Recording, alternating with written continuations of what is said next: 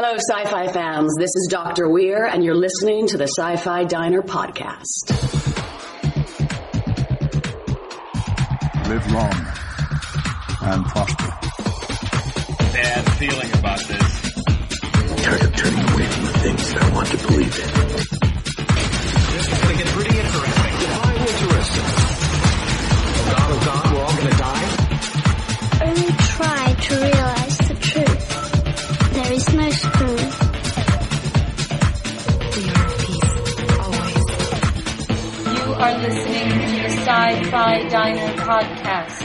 And now, from the end of the universe, bringing you the latest in science fiction movies and television shows, here are your hosts.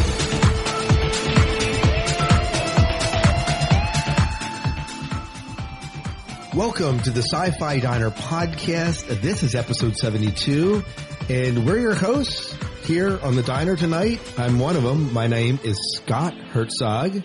And I am Miles P. McLaughlin. And we will be showing you around the diner tonight, letting you know what's on the menu, what you can sink your teeth into in the sci-fi world. And we have some really good news. I'm excited about this. And a real great interview we have coming up, Miles. We do. I enjoyed it. And it's awesome. Mm-hmm. And we're eagerly anticipating what's going to be coming up this fall season because there's a lot of good sci-fi shows we have returning. Yeah, there's some shows I've missed for a while, and so it'll be nice to have them back. It'll be good to have, Fringe back. And Fringe, Stargate Universe. Sanctuary will be back. And, V.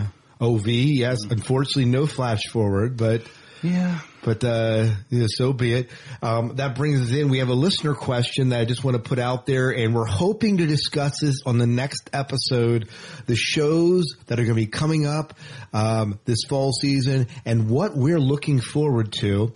And the question that I have for you guys, you listeners out there, you guys that are coming into the diner each week, is what genre TV shows are you really looking forward to returning this fall? Please let us know.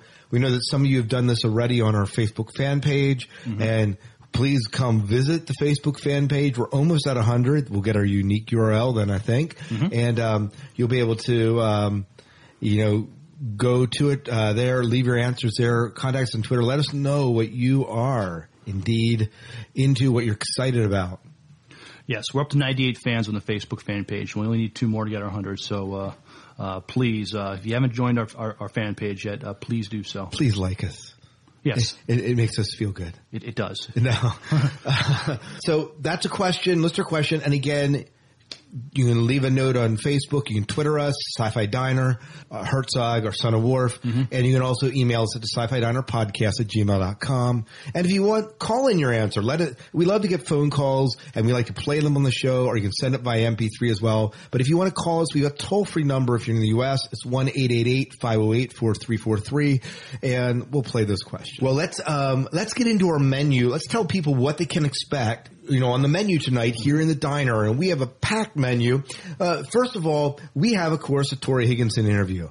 What a sweet lady, Miles. She was very nice, but I think she was a little jealous of your third generation. Yeah, I got sworn at.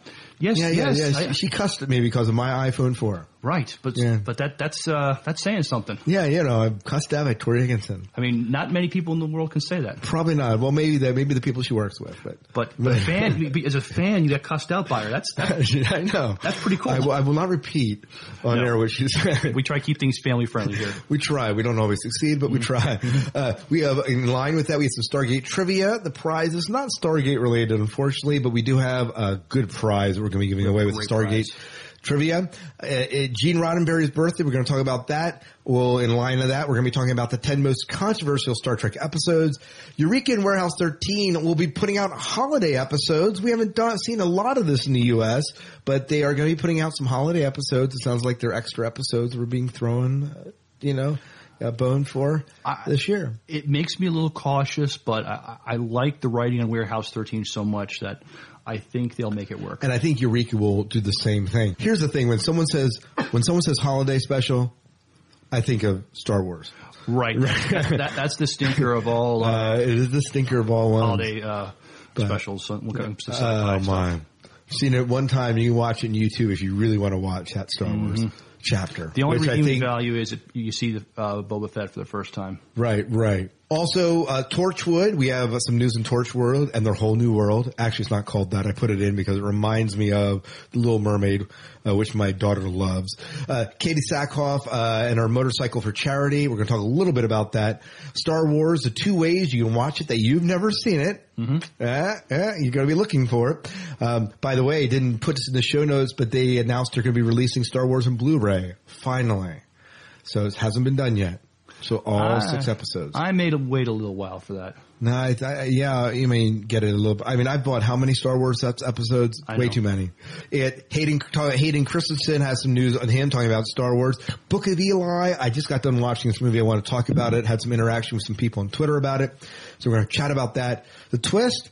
Miles is going to share how Pike really wants out of his chair. And then Radooz, I think I'm pronouncing the name right, is going to bring us his biggest 360 episodes in SciFi 5 and 5. Episodes, it's 360 TV shows, I should say, not episodes. So I have that wrong in the notes, but so far. Well, Miles, why don't you take us away by talking about a little bit of listener feedback we got this week. And it's not as much as last week, but that's fine because we had a ton last week. We didn't get into the show till like 20 minutes into it, which is absolutely fine. We love it. We want to get your feedback. Mm-hmm. But it was just a little bit different of an episode last week. Absolutely. And we had a guest with us, John Fraze. Yeah, awesome. Hi, John. Hey, John, shout out to you. But on our Facebook fan page, in response to our interview with Dominic Keating, Mike says, "Great interview. Just got catch up on your back catalog now." So I wonder if Mike is a newer listener. Might be, but a back catalog. You have a lot of hours to plow through. Yes, you've got a lot of Sci-Fi Diner to listen to. So hope you enjoy it. Right. Or if he goes back far enough. Mm-hmm. It could be dining at the end of the universe. That's true. That's true. But anyways, go ahead. But I finally had a chance to post my pictures at shore leave, and Jay said in response to that, it's making him anxious for Dragon Con in Atlanta. Hey, it's making me anxious for Dragon Con too. I wish I was going. I wish we could do the conventions more. Yeah. And one of the things that I'm really looking forward to about Dragon Con in Atlanta, even though I'm not going there, is the release of Brown Coat's Redemption. Oh, yes. So we've been eagerly talking to people about this. Wow. Some real good stuff that's going to come out of that. So maybe we'll have to have Mike Doherty on before the hand. Yeah, I don't know if we'll be able to get him before because it's only a few weeks away. That's true. That's coming up, but maybe we can talk about it after the fact and find out how it's been kind of received. It'd be a good get a follow up. Yeah, absolutely. Mm-hmm. Well, Miles, why don't you bring us into this week's trivia, and we'll go from there. All right. Well, since we spoke with Torri Higginson at shore leave, and we kind of overloaded a lot of you with Star Trek trivia, which a lot of you didn't mind, obviously. That's true, and I'm glad for that. But we're going to just shift gears a little. We're going to make it a Stargate Atlantis trivia. And the question is this week, what name is given to the Atlantean vehicle which can move through the Stargates? Ooh, that's a good one. You have to be a Stargate watcher. Yes. Atlantis Stargate watcher. Yes. I know that. Yes, exactly. And I had to really think about it. Like when you first said the question, even though I love the show, it's been a long time since I've watched it. Mm-hmm. So. And the answer is, you'll have to wait until next week. Yes. But we have a pretty good prize here. Now, it's not Stargate related, but it is Star Trek related. Yes. So maybe we get that in there, even though Miles couldn't ask the question. We're still giving away some Star Trek paraphernalia here. 2 prizes regarding the Starship Farragut. And a pretty nice set here that we're giving away. We don't often give away a DVD and a comic book in the same thing. But you want to talk about these a little bit? I would love to. Starship Farragut has done they're a fan film group, independent fan film group located in St. Mary's in Georgia. They put out a comic book called Dearly Departing. They also have branched out in doing animated episodes. And so we are going to give away the comic book and the DVD of their first animated episode, Starship Farragut Power Source. Yeah, and now, again, we talked to these guys about the animated episodes, and if you go back, I don't know what episode it was, in February or something like that, we actually aired where we interviewed these guys, and the animated episode's really good. If you love classic Star Trek animation, right, totally fits right in. You could have put this right alongside that series and it would have fit right in. Absolutely. It would. It's well done. This is well done animation, and Farragut just does a really good job of capturing the style and the feel of anything classic Trek. And even in the comic book, the animation from the comic book is taken from the animated. It's done by the same animator. Right. So, and they got, I don't remember the gentleman's name, but he was a big producer for Filmation, a lot of the animated shows back in the 70s, and they got his blessing to... oh, yeah. I should know that off the top of my head, and I don't. So, but when we interviewed Michael Struck, he talked in length about meeting this gentleman and getting his blessing for this project. Yeah, absolutely awesome. Now, of course, there are many ways you can get a hold of us to participate in this trivia. You will have 1 week to answer this trivia. We will try and I'll try and get this episode out as fast as possible, but that does mean maybe we should give them 2 weeks, Miles. Okay. Because I think that, I don't get this episode out till Saturday. That gives them like 3 or 4 days. So why don't we do this? 2 weeks. Mm-hmm. So I don't know the date. I think it's going to be like August 30th or 31st. You should have the answer in. I'll have it up on the site, the actual date. But August 30th, 31st, you want to have the answer to this trivia to us at the SyFy Diner. And you can get it to us a bunch of different ways. Any of the Twitter handles I mentioned, Son of Worf, Herzog, Hertzog, or SyFy Diner will get the information to us. You can email us at the SyFy Diner podcast @gmail.com, and you can always call us at 1-888-508-4343. Don't leave the answer on Facebook because everyone can see it. Right. Yeah, that kind of defeats it. And if you send it to us on Twitter, make sure you DM us. Yeah. So, you don't want the whole world to see it. Right. So, if it happens, it happens. We obviously pull out the prize out of a hat. Well, in light of, we're talking about Stargate a little bit tonight, even though we don't have a lot of news that direction, we do want to give some honor to that. And what a better way to do it than to talk about our first promo. Now, I've listened to the show a while back, but there's a show called The Gatecast that focuses on Stargate. Good. Hence the title of the show. And just heard from a guy named Mike. Hi, Mike, who has listened to our podcast, and they played our promo in the last show. And so we're going to return the love here a little bit and ask you to check out the show if you are a Stargate fan. And they talk about all things Stargate, and they have a lot of good video clips on their site. I'll put the link in the show notes. Make sure you check out the Gatecast.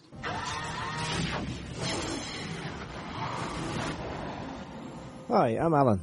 And I'm Mike. Do you like Stargate SG-1? Did you think it was all over? We didn't, and so the Gatecast was born. We are two guys with far too much time on our hands and are exploring the stories of Stargate Command, episode by episode. With commentary about our favourite SG team's adventures. You mean the girly kick-ass team from Atlantis? No. We're talking about Jack O'Neill, Sam Carter, Daniel Jackson, and Teal'c, who make up SG-1 along with Dr. Fraser, Walter, and General Hammond, who lead the human race towards new worlds, where people have certainly been before, and some a long, long time ago. Each week a new episode will be discussed along with news and listener comments. So search for Gatecast on iTunes or use your chosen podcatcher. Or visit us at gatecast.facecast.com or our Facebook page. And join in the fun. We guarantee all comments will be read out. Gatecast. By fans, for fans.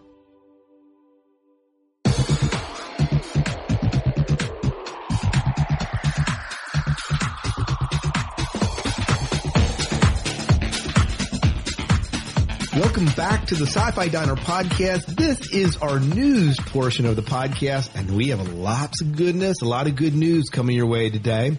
And we're going to start out with TV news. Mm-hmm. And by the way, just one blip that I wanted to put out there. Those of you who listen to our show, we have two formats. I should have put this earlier on. I'm going to mention it now. We have two formats to release the podcast, an MP3 feed, but also an ACC feed that I think it's called that. But it's an enhanced podcast feed that allows you, if you have an iPod, iPad, iTouch, or an iPhone, to actually download the episode and see images, and I'll often caption the images that you get a chance to check out. And so some of it gets pretty funny, but it gives you another way to kind of engage the show. So just so you know, there's two formats to do that in. Well, let's get into our news. We start off with TV news. We go into our movie news, and then just one bit of DVD news, and then we end up with the twist here, and that's kind of the format. Mm-hmm. So here's our menu. Well, let's get into our first bit of TV news.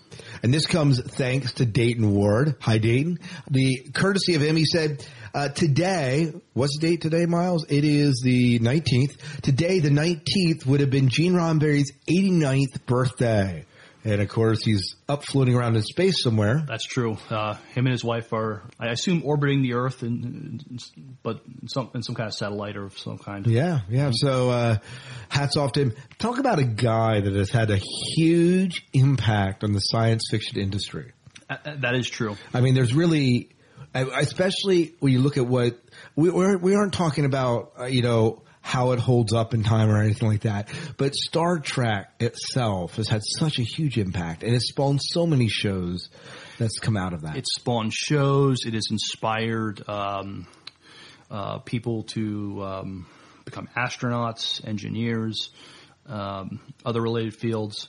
It's also just in the props and the gadgetry. It inspired inventors to try to come close to it. I mean, many of the things we have today, you can say, might have gotten inspired by Star Trek. Yeah, because there's some really close resemblances to them. So hats off to Eugene, and we're grateful that he was around to kind of bring us the world of Star Trek. And not only did he give us Star Trek, but he did give us some other sci-fi shows. Earth Final Conflict, that was back on the 90s, and an interview that we'll be playing sometime in the near future, Andromeda. The show that Kevin Sorbo was in, those were Gene Roddenberry productions. He wanted to do other stuff as well as Star Trek. Yeah, absolutely. Well, so thanks, Sam. Well, we're going to try to do this real briefly. We had a 23 top TV sci-fi shows of all times, and we kind of cut that out of the last show because of time. But we're going to bring you what's considered, and this comes courtesy of Televixen, the 10 most controversial Star Trek episodes. And we're going to go down through these and just talk about them real briefly, maybe not read their captions, except to maybe get a little bit of background to them. I don't know all these shows, so Miles, I'm deferring to your expertise. And I'm afraid I'll probably know all of them. All of them, yes. So this first one, this is number 10 as one of the most controversial. This is City on the Edge of Forever. And this is controversial for many reasons. It's considered one of the best in Trek history as you look at it. Yes. But it's, talk about a show that producers and the writers have gone back and forth about lawsuits for years. Oh my gosh, yes. Yeah, Harlan Ellison penned the original script for it, and it would have had, let's just say, a different, darker tone than the one that was aired on TV. And maybe his hence script, Ellison, but yes, I mean Ellison, was probably maybe ahead of his time when he penned this script. But that unfortunately, that's why there's a lot of controversy is that it didn't meet with his satisfaction, and we got a different show, but I think the show that they came up with was still very good. Well, it's considered one of the best, classic episodes. So, and I mean, even as recent as 2009, Ellison's been suing over this episode and has gained money from it. Yeah. So, probably definitely one of the most controversial, probably more behind the scenes than anything. Spock's brain. I don't know anything about this episode, but can you tell me a little bit about this episode and why there was controversy about it? This might have been considered one of the worst episodes of Star Trek: The Original Series, but maybe it's so bad it's good. It's even inspired a live stage production in the West Coast. Basically, these aliens extract Spock's brain and use it to kind of be like a computer to run the planet. And so they put this thing on Spock's head to bring him down so they could basically put his brain back in his head. But what makes this one interesting is, if anybody's familiar with the show The Wonder Years, this inspired a kind of a parody in a way from The Wonder Years. They reenacted a certain scene. They're dressed up in original series costumes, but not considered one of the best episodes that. Yeah, they're saying it's considered the worst episode in history. But so it's so bad in some ways it's good. Yeah, you have that. Right. Maybe a little bit like Starship Troopers. Plato's Stepchildren. I don't know anything about this, but why was this considered such a controversial episode? Well, this was the first on TV. I get interracial kiss shared between Captain Kirk and Uhura. And this is the 60s, so this is huge stuff. I mean, now it's nothing, but this is the first time that anybody can remember this ever happening. Yeah, so it was controversial because, again, it was kind of pushing new barriers. It was pushing. I like the fact here they mentioned here in the story that Uhura, they did two takes, and she flubbed the second take, so they had to use the first one. Mm-hmm. So it's kind of and that's been one of the groundbreaking episodes, really, but also with a lot of controversy. The next one's Next Generation. It's called Conspiracy, and this is where parasites infect the Federation, threatening to take over. What's the controversy about this one? I'm trying to think. The only thing I could think of is at the end they have to kill a Starfleet officer that has like the I guess the main the host of Parasite, and it's a bit gruesome for its time. It's something you would see out of almost a slasher flick in a way. When they blow this guy up with it's pretty brutal. I remember watching that and seeing it. It's disgusting. Number one, and here it says the BBC removed it when airing the episode, and the Canadian Sci-Fi Channel still runs it with a warning. So, about Shades of Grey, this is The Next Generation, and this was aired in 1989, and this is Star Trek's only clip show. Well, this I think this might be considered one of the worst in TNG. Right. This was the last episode for season 2, and basically they to make it work, they recycle a lot of clips from season 1, and that's what a lot of the show is. Obviously not TNG's best. No, it's not. In fact, the co-writer even called it a POS. So it was definitely not up there. And Paramount said, you got to do this show because of budget. We spent too much money on the other episodes. Mm-hmm. But this was a finale. This was a season finale. The season 2 finale. Season 2, yeah. I hated it. Yeah, it's definitely one of least favorites. And so I think after that, Star Trek Next Gen really went to town more on their season finales episodes. So they definitely did redeem themselves. But it's interesting if in this day and age, if TNG didn't come back wasn't back in the 80s but came in the present, I think this would have killed the show. I don't think they would have got a third season if they because they don't give shows time to develop and improve. Right. Like they did back then. Yeah. Thankfully they did, because it ended up being a really good show. Exactly. The next one, comes in number 5. It's called High Ground, and this is another Next Gen episode. And this is one where they kind of talks about terrorism on a planet, and there's a lot of, they're using this alternate transporter technology that kind of infects body. Mm-hmm. But this actually is controversy concerning the Brits. Because of something that Data said when he says, Ireland was unified by terrorism in 2024. The Irish were a bit sensitive about troubles in Northern Ireland, which were still ongoing. The BBC cut the line when the episode first aired. Yeah, it may not have been the best thing to say or go that way, but probably an innocent reference on the writer's part, though, I would think. After watching it, I didn't pick up on it, but then again, I don't live in Northern Ireland. But I think one thing, they really did explore the issue of terrorism. I mean, this show would have worked well today with what's been going on in the news. Another man's terrorist is another man's hero, and they explored that issue, I thought, really well in that episode. Star Trek's not known for ever addressing homosexuality. But one of the episodes that came close is an episode rejoined by Deep Space Nine in 1995, and this is infamous for avoiding it, the homosexual references, but they do kind of allude to it here. What was the deal with this episode? This was Jadzia Dax and this other True woman, their hosts. Lenara Khan, I think her name is. Yes, their hosts in a previous life were a married couple.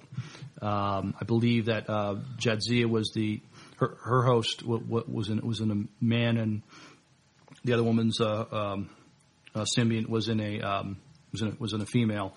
And one thing that's sort of taboo in Trill culture is after a symbiont gets put into a new host, they avoid connections. I mean, you do not.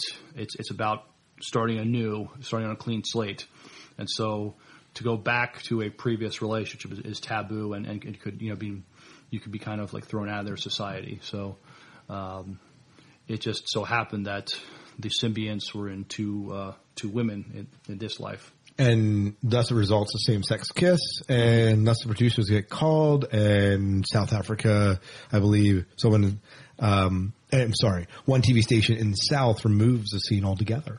Well, Avery Brooks directed this episode, and he didn't want to really push the homosexuality issue so much as this was, he wanted to make this, a love story and try to push it there. I'm not giving any spoilers away. The two of them decide not to go this route. I mean, we know that Jadzia marries Worf later on.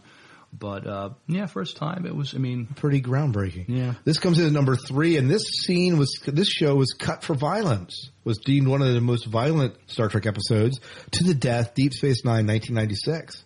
And most of the controversy said happened before the episode aired. So what's the deal with this episode? Do you remember this episode to the death? I do, but I'm trying to think what could have possibly, set the censors off. Well, I bet what we saw was originally there. That's okay. My bet. So here's what the blurb reads. Notable because the most controversy happened before this episode was aired to the death was the first Star Trek episode ever cut for violence. When the DS9 crew traveled to the planet with the Iconian Gateway, a portal to practically anywhere, they encounter hordes of the vicious Jem'Halder. Hand-to-hand combat ensues. Originally, 52 Jem'Halder were shown getting killed, but this was trimmed to 20, losing 45 seconds of the episode. The BBC censored even further. Fans complained the result felt choppy and disjointed. So that's what they said. So a lot of it you didn't see. Right, and towards the end, it was a heavy action scene, a heavy fight scene. Yeah. And how about number 2? And that's, what is it, Sunkatse? Is that the way from Voyager 2000? This came out in the year 2000. Mm-hmm. And this is where 7 and 9 is forced to compete with an alien gladiator sport. Among our combatants is an alien champion played by The Rock. To many fans, Sunkatse was simply an attempt to cash in on the popularity of another UPN show, WWF SmackDown.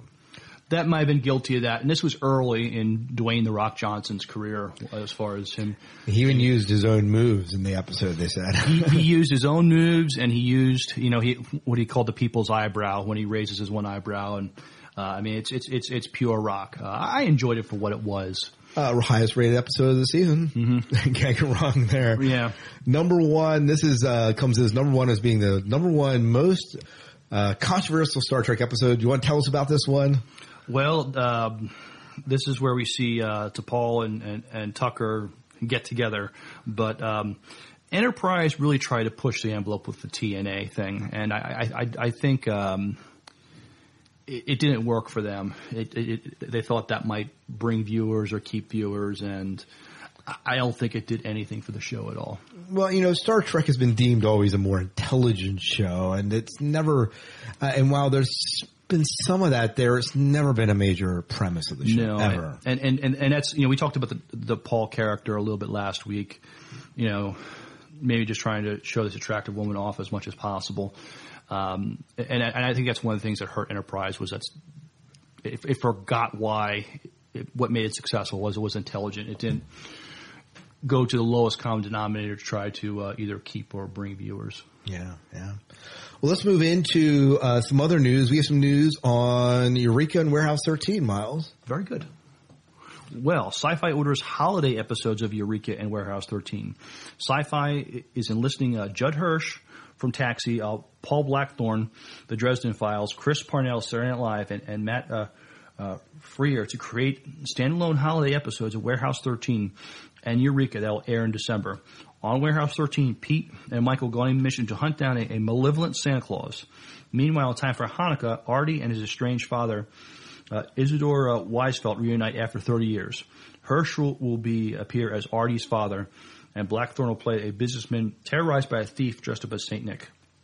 On Eureka, as the Global Dynamics employees celebrate the season's company holiday party, staff members Dr. Noah Drummer, played by Chris Parnell, nearly absconds with a volatile experiment. The halls get seriously decked when Dr. Drummer's unstable hydrogen crystal starts to grow at a frightening rate. Freer, who is an early regular on the series, will return as a character. Taggart. Yeah, and the last piece doesn't really have to do with the holiday episodes, but we had news that Stan Lee is going to be on Eureka sometimes. So he's making an appearance too. And so will Wheaton.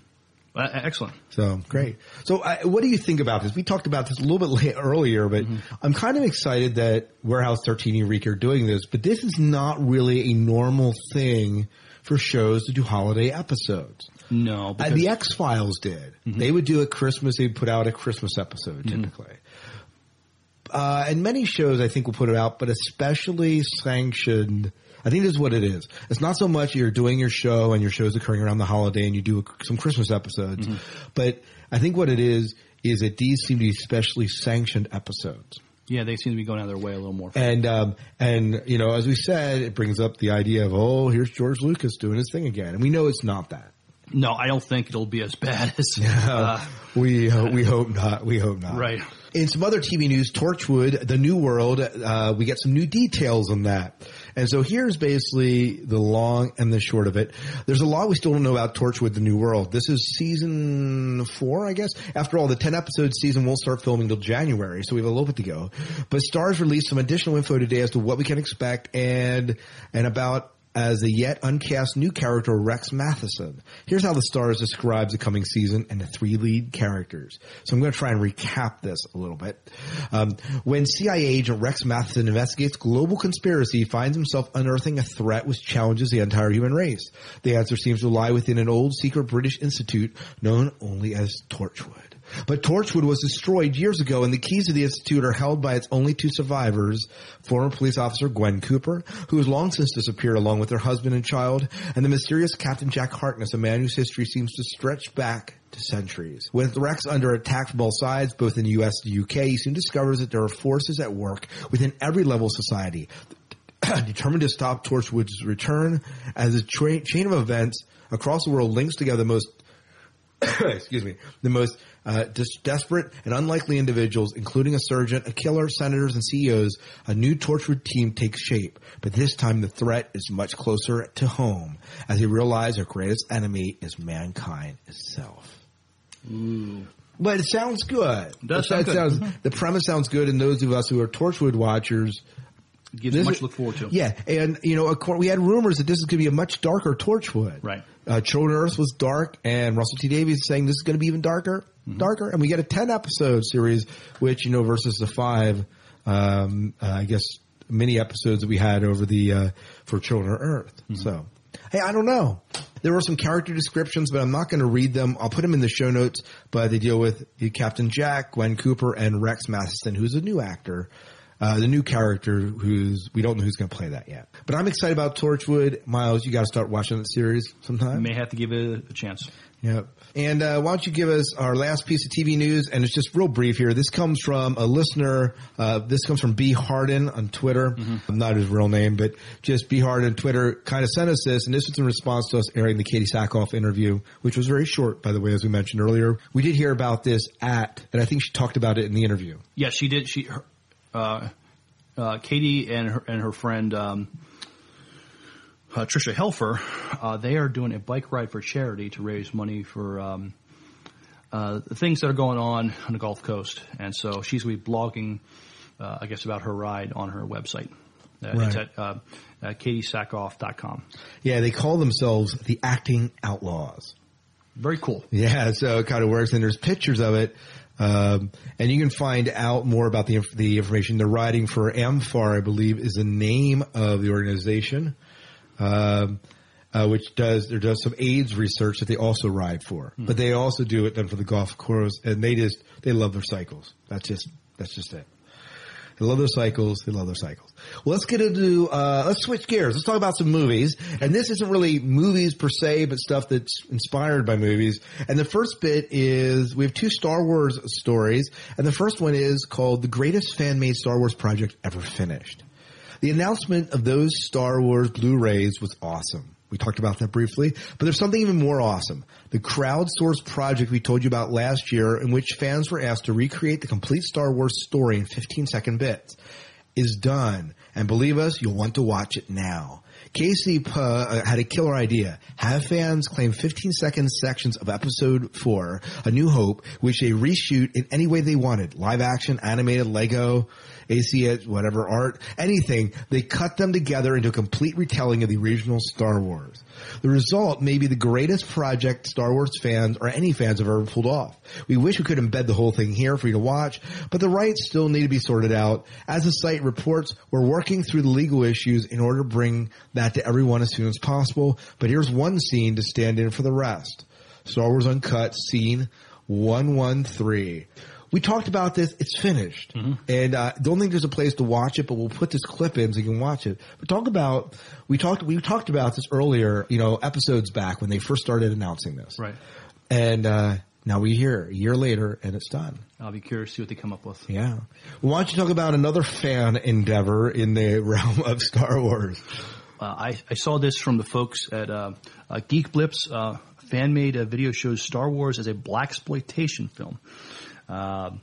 And we'll put the link in our show notes, but it basically takes... I'll embed the film into that. It's kind of in a trailer format, but basically taking the Lando Calrissian character and just showing him in a little... It's a different actor playing him, and different actors playing our heroes, but it's a cool little short from Lando Calrissian's perspective, but done it in a kind of 70s tongue-in-cheek blaxploitation way. I thought it was pretty cool. Well, it sounds pretty fun, and I did not get a chance to watch it, but you did. Right? I did. I thought it was great. So it's funny.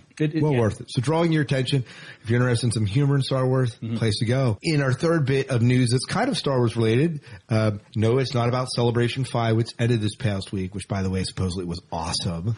The fan convention that happens like every 3 or 4 years. Our friend Matt Mather was there, and he got a picture with Mark Hamill.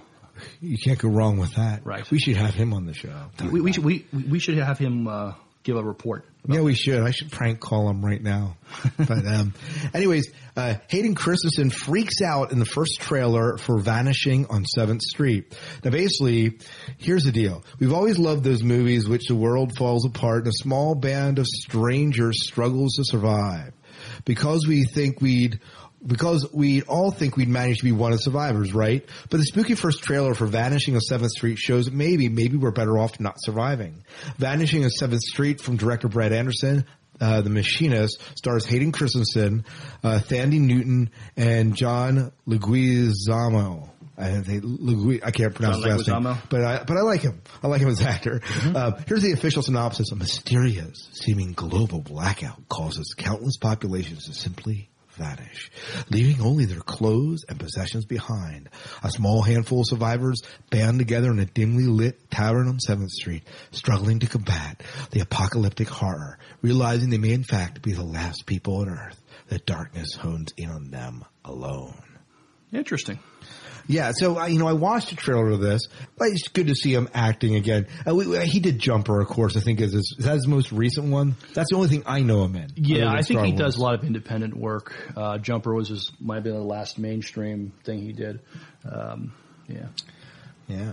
Well, anyways, worth a shot. A little bit maybe horror and thriller for my taste, but I may rent it. But a little sci-fi element of, yeah. Kind of like that post-apocalyptic theme. Yeah. Talk about post-apocalyptic. Let's get into our DVD news. I just finished watching The Book of Eli. Miles, you need to run and go rent this movie. You're probably right. It is a movie that is well worth watching on DVD. And I was going back and forth on Twitter with B. Harden, who sent in that other piece of news. And he said, I was talking about how I watched The Book of Eli, and we talked about before how I watched The Road. Right. Now, if I were to choose the two, Book of Eli. Okay. A little bit more action. It's still slow-paced at parts, but I feel like the plot's a little bit stronger. Mm-hmm. Now, they are basically the same story. Right. But there are some really good twists in this. Surprisingly, Denzel Washington's main character, Book of Eli, and, if you get a chance, I don't want to spoil it for you, but he protects this book that's really important, that it supposedly had the power, and it's all about this, and some interesting twists that at the end you're like, wow. Kind of blows you away at the end a little bit. So I love The Book of Eli, and B. Harden said both of them are awesome. He loves talking about The Road. Discovery has a show called The Colony that's like Survivor meets post-apocalypse. I'm loving it so far.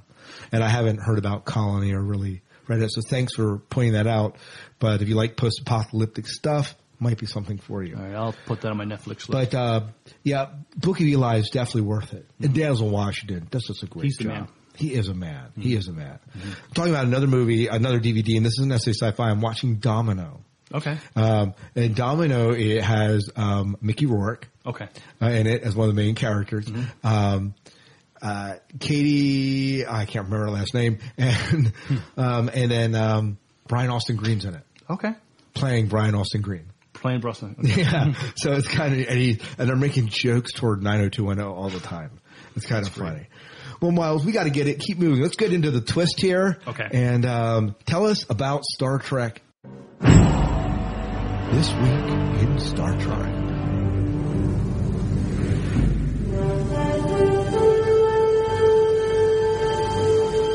I want to thank our friend Chris Wood for posting this on Subspace Comms. Thanks, Chris. And he posted an article of an interview that Bruce Greenwood, who played Captain Pike in the last Star Trek movie, in regards to him being in the next one. He says, "I just want to get out of the wheelchair," says Bruce Greenwood on Captain Pike. We've said it once and we'll say it 1,000 times. Bruce Greenwood as Captain Pike was simply amazing in Star Trek 11. We would love to see him reprise the role as our beleaguered Captain Admiral Pike, according to an interview with Collider.com. Bruce would like to see Pike return in the upcoming sequel to Star Trek. Not only in the sequel, but Bruce jokingly explained that there should be a whole offshoot of Pike's adventures. Agreed. Yes. We're with you, Bruce. But put us down for a Hamilton. We'll definitely be on board for that. Bruce also explains that he doesn't know if Pike will return in the next JJ verse sequel, or whether or not Orsi and Kurtzman have ever started the script. The scuttlebutt we've heard at VegasCon was that the script was close to completion, and that the Gorn would make an appearance as a nemesis in the next installment. We can't say where we've heard it or who we've heard it from, but he who works in the industry and he who used to rock a mullet back in the 90s, you make the call. Check out the excerpt from Collider.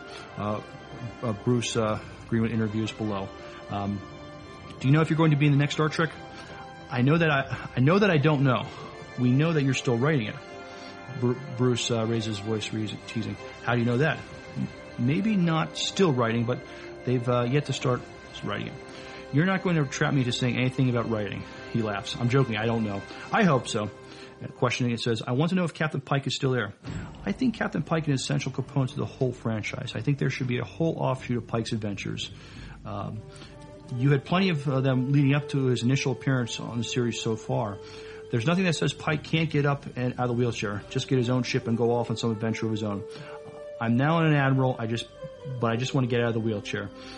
And the question is it's the future. They can do that. I know. I had a long conversation with JJ early on because he wanted the hair to go white because the script says the hair goes all white. I said, crying, do we have to get so Malcolm McDowell about it? The whole interview can be read on Collider.com. Yeah, and I agree. I love Pike. He's one of my favorite characters from the newest movie, and I would definitely love to see him in the other movies. Mm-hmm. Maybe not as key of a role, but even then I would love to see him on there. But it's almost impossible if he's not going to be on the Enterprise to figure out a way to bring him on the Enterprise. Well, you don't want to put him in danger again. No, you can't. I mean, he's an admiral. He could be Kirk's commanding officer assigning him missions, but in the original universe, Pike gets very seriously hurt in an accident where he is in a wheelchair and pretty much a quadriplegic, and he can't even talk. He's pretty much the only thing he can do is say yes or say no with the flashing lights. Right. But this is a new universe. Those circumstances don't have to happen for this Pike to maybe be more physically evolved. And right. he just brought so much life into that character that I agree. I hope they take it somewhere. Well, if he is in a wheelchair, they can get Think Geek to design the vest that he wears. That is true. Right, John? So get on it, talk to JJ, mm-hmm. and we'll get it all sorted out. Right. But We've loved if you want to comment on any of the stories we're talking about, feel free to comment on Facebook, send us thoughts on Twitter, email us at the SciFi Diner Podcast at gmail.com. That's it for news. Well, before we go into our interview with Torri Higginson, which we're excited about here tonight, we want to give you our last promo, and this is a promo from DVD Geeks. You want to talk a little bit about what's been happening in DVD Geeks? Right. On one of the recent shows, they had as a guest host Dayton Ward, and John and Dayton talk about a lot of the Roger Corman movies that have been released on DVD, and some of the new shows, some of the shows that were back in the 80s that are finally being released on DVD. So it was a good show. Anytime Dayton is on, it's going to be a fun show. It's always a great show with him on. Right. Anyways, here's the promo for the DVD Geeks. It's the DVD Geeks. Real fans with real opinions. Every Monday from 7 to 8 p.m. Central on FearlessRadio.com. FearlessRadio.com. Remember, scene selection is not a special feature. The DVD Geeks on FearlessRadio.com. For more information, point your web browser to dvdgeeks.tv. We have an awesome interview tonight with the lady herself, Dr. Weir from Star Gate Atlantis. Yes. She's also been on Stonehenge Apocalypse and many other movies that she's done. Mm-hmm. We had a wonderful time with this lady. We did. We caught up with her, what she's been doing, and just talked about her experiences on doing Stargate Atlantis. Yeah, and her garden. You know, she was one of the people that was just really down to earth. Yeah, she was a joy to talk to. Yeah, I even got cussed at. How cool is that? It's very, very cool. It's very cool. I got cussed at because of my iPhone. Yeah, she was jealous of your iPhone. Anyway, we can't say that. We can't say that. But no, it was really wonderful lady, and talking about a person that's just there for the fans. Mm-hmm. But we had just a good time with her at Shore Leave. And I don't think we won't say anything else, but here's the interview that we had with Torri Higginson.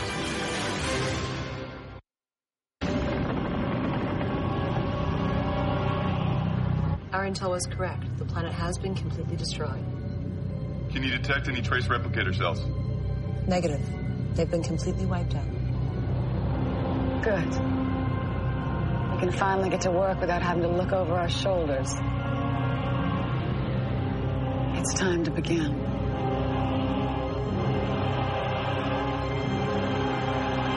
Ladies and gentlemen, if you're fans of great movies like The English Patient, great sci-fi shows such as Tech War, The Outer Limits, Stargate, and Stargate Atlantis, then you'll be delighted to know that we are talking with the lovely Ms. Torri Higginson. Ms. Higginson, welcome and thank you for taking time to talk with us on the SciFi Diner podcast. Why, thank you. Thank you for having me, and thank you for lovely. Oh, no. Well, you are. No. So forgive me for asking this. Are we speaking with the real Torri Higginson or a replicant? Replicant. Oh, okay. Absolutely. All right, real life replicant. Last year we had a chance to meet some of your former fellow castmates. Christopher Heyerdahl was here last year. Oh, lovely. He's adorable, right? He's great. Yeah. We spoke about he talked to us for about an hour. Not that we're expecting that much. No. Just, he was just very laid back. We talked with Robert Carter last year. Oh, sweet. Nice. And Rachel Luttrell and Jason Momoa, and he's a big guy. He's a very big guy, right? And the two of them together are adorable. He's like this little pixie, and he is Conan. Yeah. Right? Right. Which is hilarious. Yeah. So, well, the question was, whether Heyerdahl was bigger, and he claimed that he was taller. Oh. So they had a little bit of competition. And who won? I think Heyerdahl. He was taller. I would think he's taller. Yeah. He's got that long, lean thing. Mm-hmm. Right. Yeah. Right. So. Cool. Well. With Stargate Atlantis, can you tell us what inspiration you drew to create your character, Dr. Elizabeth Weir? It's so funny with series. What happens is it goes so quickly. All of a sudden you get a job, and within 3 days, and with this job, I was in another city. So I was hired, and literally you had about a week to pack up your life and move to another city, another country. So it was kind of a strange, usually I like to dive in and do some serious research, find out, what kind of a doctor is she? What is this? And didn't have any time for that. All of a sudden, you're in Vancouver and you were working. And also, I was thrown into working on SG-1 as well because they had to replace or, introduce Weir with brown hair. So I was shooting the two at the same time. So there was no Yeah, there was no time to do any personal sort of research. And it was funny, I spoke to the writers about wanting to see the past Stargates because I hadn't seen them and wanting to see the introduction of Dr. Weir, but I was concerned about it because we're also chameleons. Switch the character, right? Yeah, and I thought, I don't want to watch another actor do it because A, it could make me very insecure and I could go, oh my God, she's way better than me, I can't do it. Or B, I might steal from her and I was hired based on my instincts and I don't want to. So it was great. I talked to Brad about that. And he was lovely. He said, you were hired based on what you did when you walked into that room. So I think you should watch it just to get a background, but don't take anything except for what's on the page. Right. So that was cool, and that gave me a little bit. But yeah, it was funny. I didn't do any of the academic research that usually I love to do. I just sort of dove in, and then you sort of started learning through the process. Yeah. Right. So they gave you a lot of freedom in creating her. Well, I mean, it was kind of so. I'm sweating like a mother in here. Oh, sorry, that's you. Anyways, beep, beep. Yeah, I mean, they didn't. To me, it was pretty. The situation that they put you in, and that was an interesting balance, right? Because actors want character-driven pieces, and writers like plot-driven pieces. Right. And so there's always that struggle between producers and writers of what the purpose is. But the first few episodes, the plot, the story is so extreme. Kind of what research could you do? I mean, really, I don't know anybody that's lived on another in another universe. Right. There's nowhere I could go for that. So you kind of just put yourself in that reality. I mean, there's nothing to match it with, so you just let your imagination go and dive in. And so, yeah, it wasn't so much character work, but the situation, the stories, and the plot. Then after 2 or 3 episodes, and we all settled in and went, oh, now I know who she is. Mm-hmm. Right. So it kind of happened that way. Does that make sense? Right. Well, and really what a great story having a female lead. Running this base and the whole tension between the military and everything else. It's the tension they're playing with in SGU a little bit. Oh, good. There's the whole military civilian control, which is kind of played with in Atlantis, but this is taken maybe to a bigger extreme. But wonderful, which I'm glad they did, because I think it's a really interesting question. I mean, it goes on in our day-to-day right now. It's totally social commentary. Absolutely, right? Which is the beauty of sci-fi, right? It allows you to do all that stuff. Right. And also the beauty of sci-fi, that they have been forerunners in having women as leaders, which is so gorgeous. Right. Now, you had a chance to play a replicated version of yourself in the show. Was there a difference for you how you played the replicated version? I mean, did you draw on some different things for that character? Well, again, we were sort of told. It was funny because I did a show called Tech War years ago where I was a android, and so I talked to William Shatner about it. It was based on his novels, and I said, "Well, what do I do to be a robot?" He goes, "No, you're a level 10." Absolutely no difference. I'm like, no difference? He goes, absolutely no difference. I said, but there has to be, because then I come back as a person, and there has to be some. He goes, you're a level 10. I just had to keep saying that, I am level 10. I am level 10. So I kind of thought what it did for her was she was the same, except her decision-making was less emotional. Okay. And that was kind of it. So it gave her a bit more freedom. Was it fun playing the replicated version too? Yeah. Yeah, it's always fun. It's fun sort of having a list too, going, okay, I've done old Weir, I've done robot Weir, I've done you sort of all the different versions. That is right. Well, it was cool to watch that, because there's almost a little bit of a coldness to Weir as a robot, which you don't get on the base. Oh, good. Or on Atlantis. At least that was my feeling about it. Yeah. But yeah. That's what I like to hear. Mission accomplished. Yeah. Mission accomplished. Now, speaking of Stargate Universe, there's rumors that there'll be some characters from Stargate Atlantis making appearances on there. Any chance we can look forward to you making an appearance on Well, as I said to a fan yesterday, you guys hear before I do. So truly, you guys know way more than I do. It's amazing. So if you hear, would you mind sending me an email? Let me know. No problem. I don't expect to, because, I think they killed me 7 or 8 times. I don't know. Right. But at this point, I'm sort of floating around space, I think. So I doubt it. Mm-hmm. But, maybe they encounter you floating around. I mean, right? You're maybe. Replicant, you can't die. Exactly. Maybe there's 100 of me. They kind of like a Milky Way, which is made up of replicator Weirs just floating around. That'd be cool. The Milky Way Weir, not impossible. Sci-fi, nothing's impossible. Right. What was the atmosphere like on the set of Stargate Atlantis? Was it laid back, a tight ship, or Well, it's funny, we used to always compare ourselves to the SG-1 crew, and the SG-1 crew just these, they're laid back and, partiers and just like hell for leather, jokesters and like everything. And we were sort of the anal sort of, and I think because we came in and we had this franchise that was so successful and we were filming right beside them, and there's a little bit of insecurity going, we don't want you to hate us. Are we coming on? Because there's rumors, are we coming on because you're being canceled? Is there resentment here? Is there fans going to resent us? Yeah, so there's that sort of a pressure, that as well as the success, and going, are we going to live up to this franchise?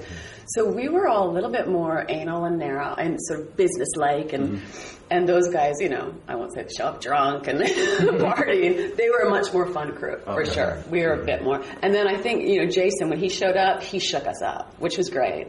I think the Davids and the Joes and myself were a little bit in our head and would worry too much. And then Jason showed up and went, oh, right. Bugger worrying. What Picard is saying for himself, comparing his experience with Stargate and with Star Trek Voyager was, for him, it was a little more freedom to, if he had a good ad-lib, he would have to clear it with a bunch of producers on Voyager, whereas on Atlantis it was, I had this idea. It's like, oh, that's good. It was, Oh, really? Yeah. Yeah. So maybe it was a really tight ship on Star Trek.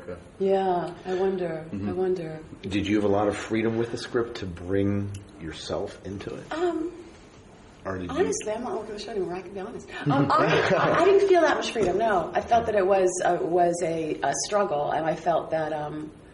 When Brad made his door really available, but then he sort of, during the process of the series, was getting busy in other series and doing the movies, and he sort of disengaged from Atlantis.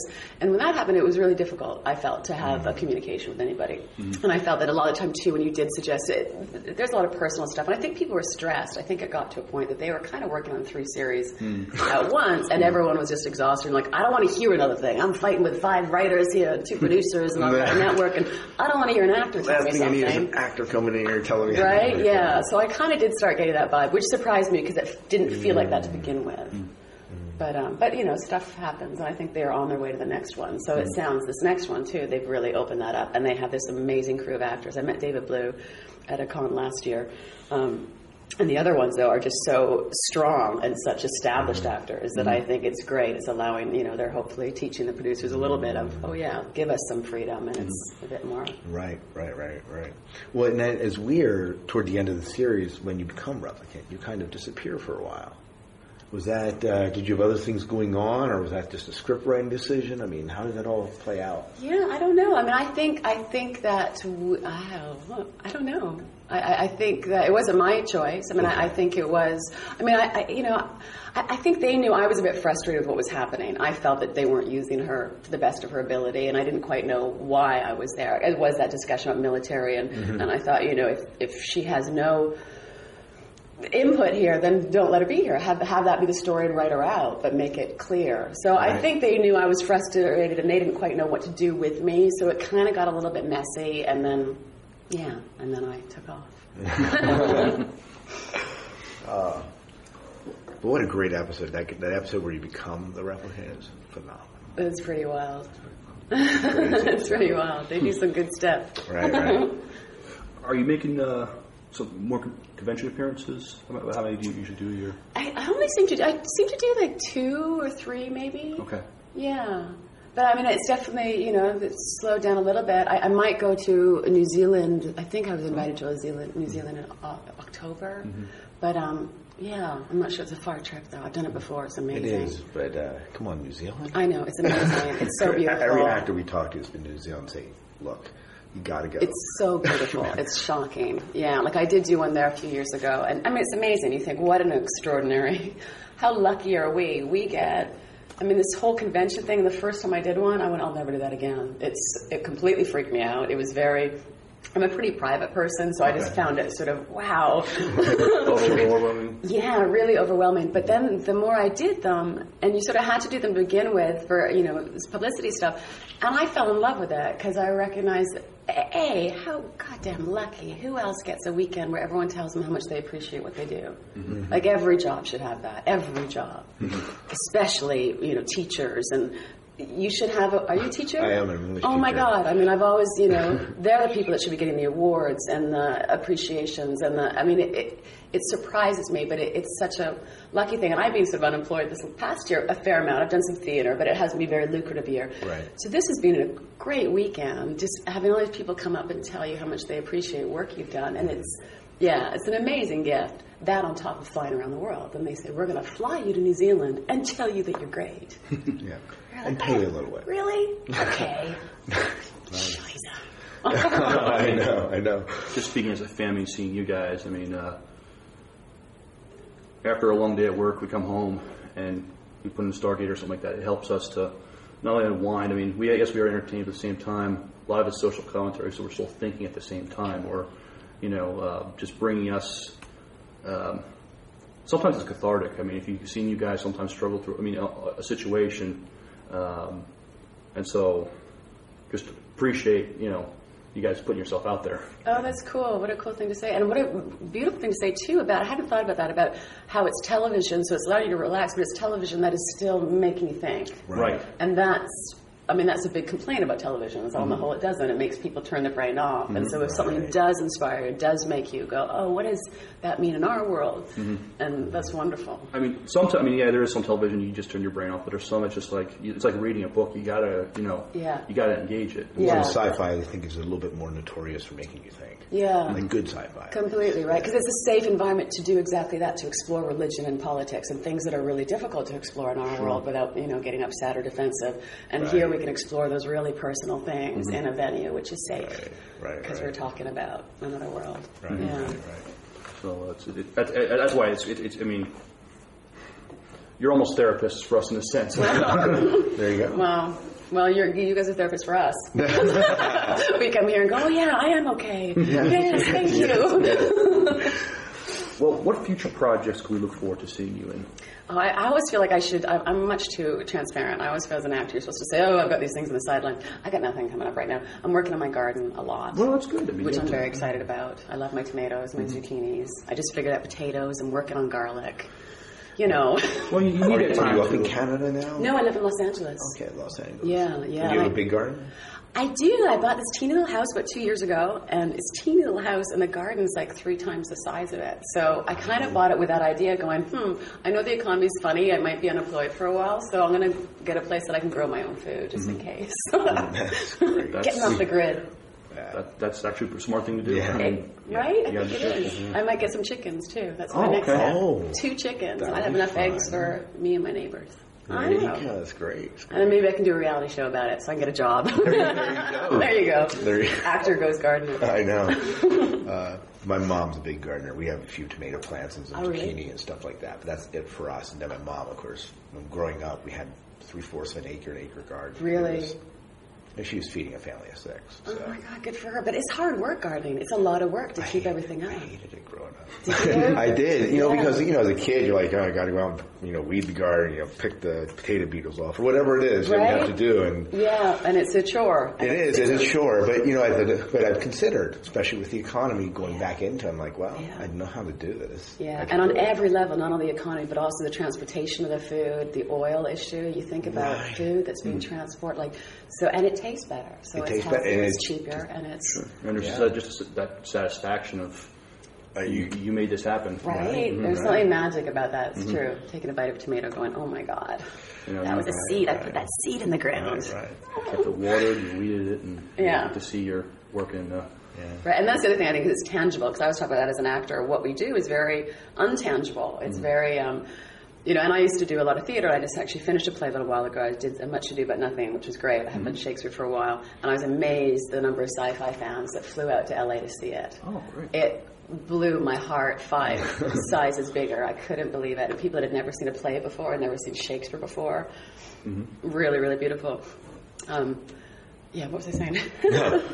Playing Much Ado About Nothing. But I'm not sure why I can't remember. There's a connection about the garden, but I lost it. That's all right. Coffee hasn't kicked in. Well, you're enjoying, doing some live theater, on the side, Yeah, that's my next, I'd love to do that, a bit more of that next year. It was a really great reminder of the muscles. Well, thank you so much for sitting down and chatting with us a little bit. My pleasure. Thank you.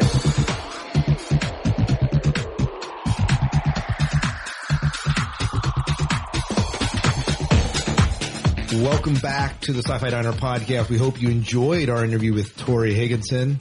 Wow. Amazing lady. Yes. Amazing lady. We'd love to meet that lady again. Just a great lady.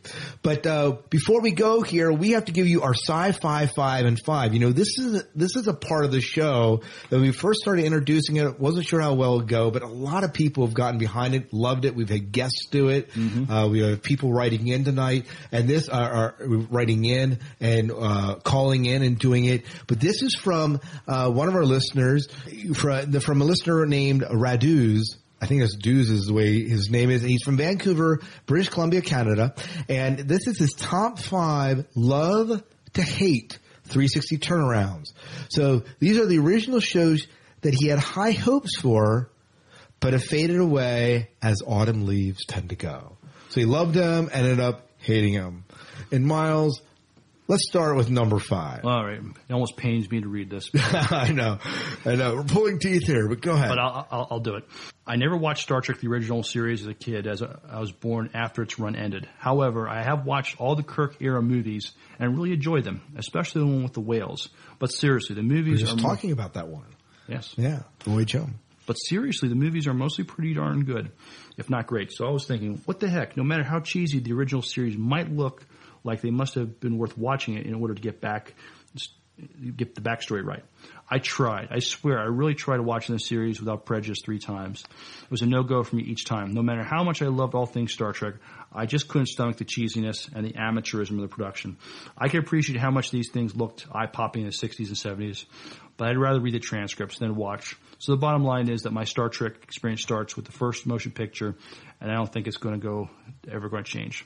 Yeah. And I would say that that's probably closer to my experience. I've watched a few of the original episodes, but it's not something that I'm looking to go back to. I think there's a sense of growing up with it that really makes an impact. Yeah, I was a child when I watched it. I mean... yeah, and you could accept cheese a little bit easier as a child, I think. That there's a lot truth to that. Yeah. There's that. Number 4, it was Buffy the Vampire Slayer. The hype surrounding Buffy was so high that I had no choice but gave the famous series a chance. I was quite captivated at first, breezing through the first season quite fast. Boy, did things get repetitive and old in the second and third seasons. Girl, boy, high school, shenanigans, vampire kill, repeat. I even skipped ahead to the 4th and 5th seasons only to find the same old. Perhaps they did not give it a fair chance, but more than likely, this one was not made to be my favorite. Mm-hmm. And hey, sci-fi shows are out there. You don't have to like all of them. There's plenty to choose from. And there's plenty of preferences that we have, and that's why there's a variety of it. Mm-hmm. Well, let's talk about number 3, and this one we paid me to read. But Miles, it's on your plate. So I'll take the pain. You'll take the pain. I was really, really excited about watching the first miniseries of the new Battlestar Galactica series. Dark, gritty, full of wonderful storylines and awesome battle sequences. I was expecting the same from the follow-up series. It started pretty good with plot and character developments that made sense and were quite interesting.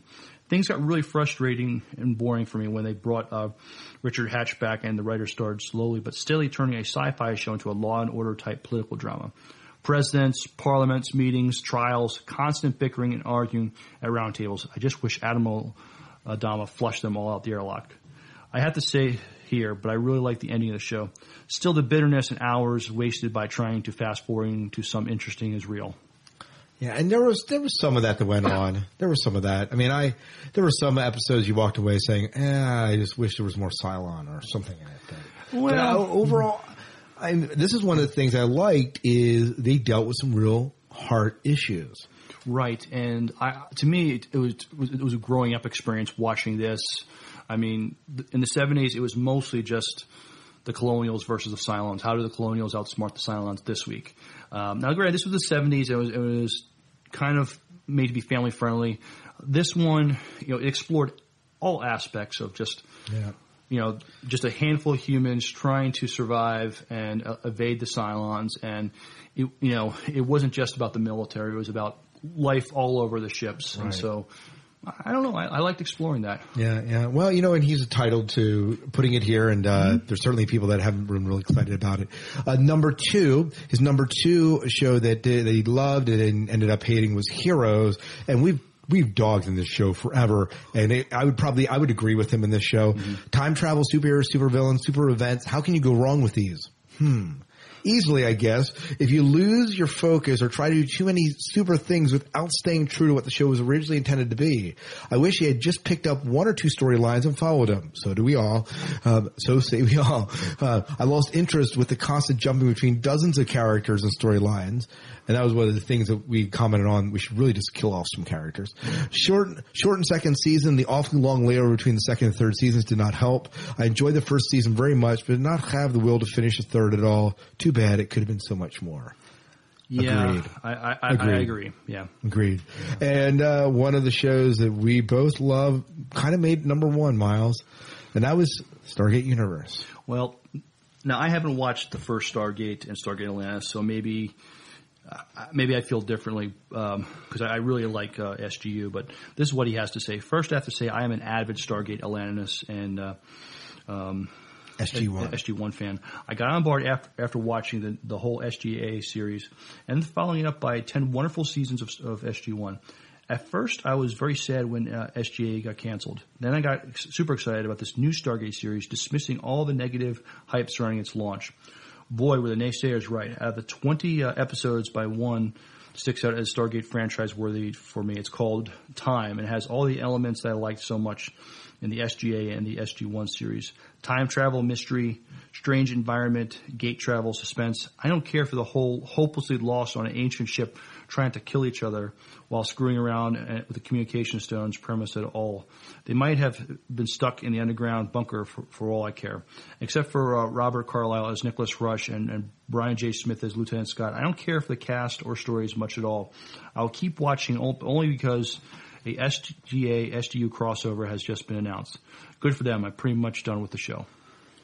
Yeah. So pretty scathing feeling of it. But let me come to his defense. If you watch Stargate Atlantis and Stargate SG-1 and you expect the show, Stargate Universe, to follow the same premise and the same style of writing and so on, you are going to be disappointed. Mm-hmm. Because it is a darker, more soap opera, more Battlestar Galactica show. It's no accident that he has Battlestar Galactica, the new one, and Stargate Universe here on the same list. Because if he doesn't like Battlestar Galactica, there's absolutely no way that Stargate Universe is going to tantalize him.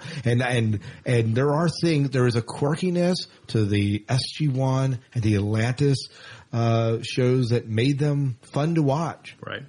And our friend Kevin Batchelder even said he called SGU. Yeah, he's not a fan of SGU either. He called it Battlestar Universe or something like that. Yeah. So, maybe that's why I like SGU is because it does have a lot of elements that I liked about Galactica. It was a strong character-driven show. And I think Kevin's thought was it's too much of a knockoff. That's why, because he liked Battlestar. Mm-hmm. But I don't know. But Radooz, thank you so much. Radooz, I'm probably pronouncing your name wrong. You can correct me if I'm wrong. But thank you for submitting this list. And we look forward to your next list. He's in another list where he does the 5 shows that he hated and then ended up loving. That'll be interesting. So that's he kind of flips it around on its head. And so we actually started maybe with one that's a little bit more negative.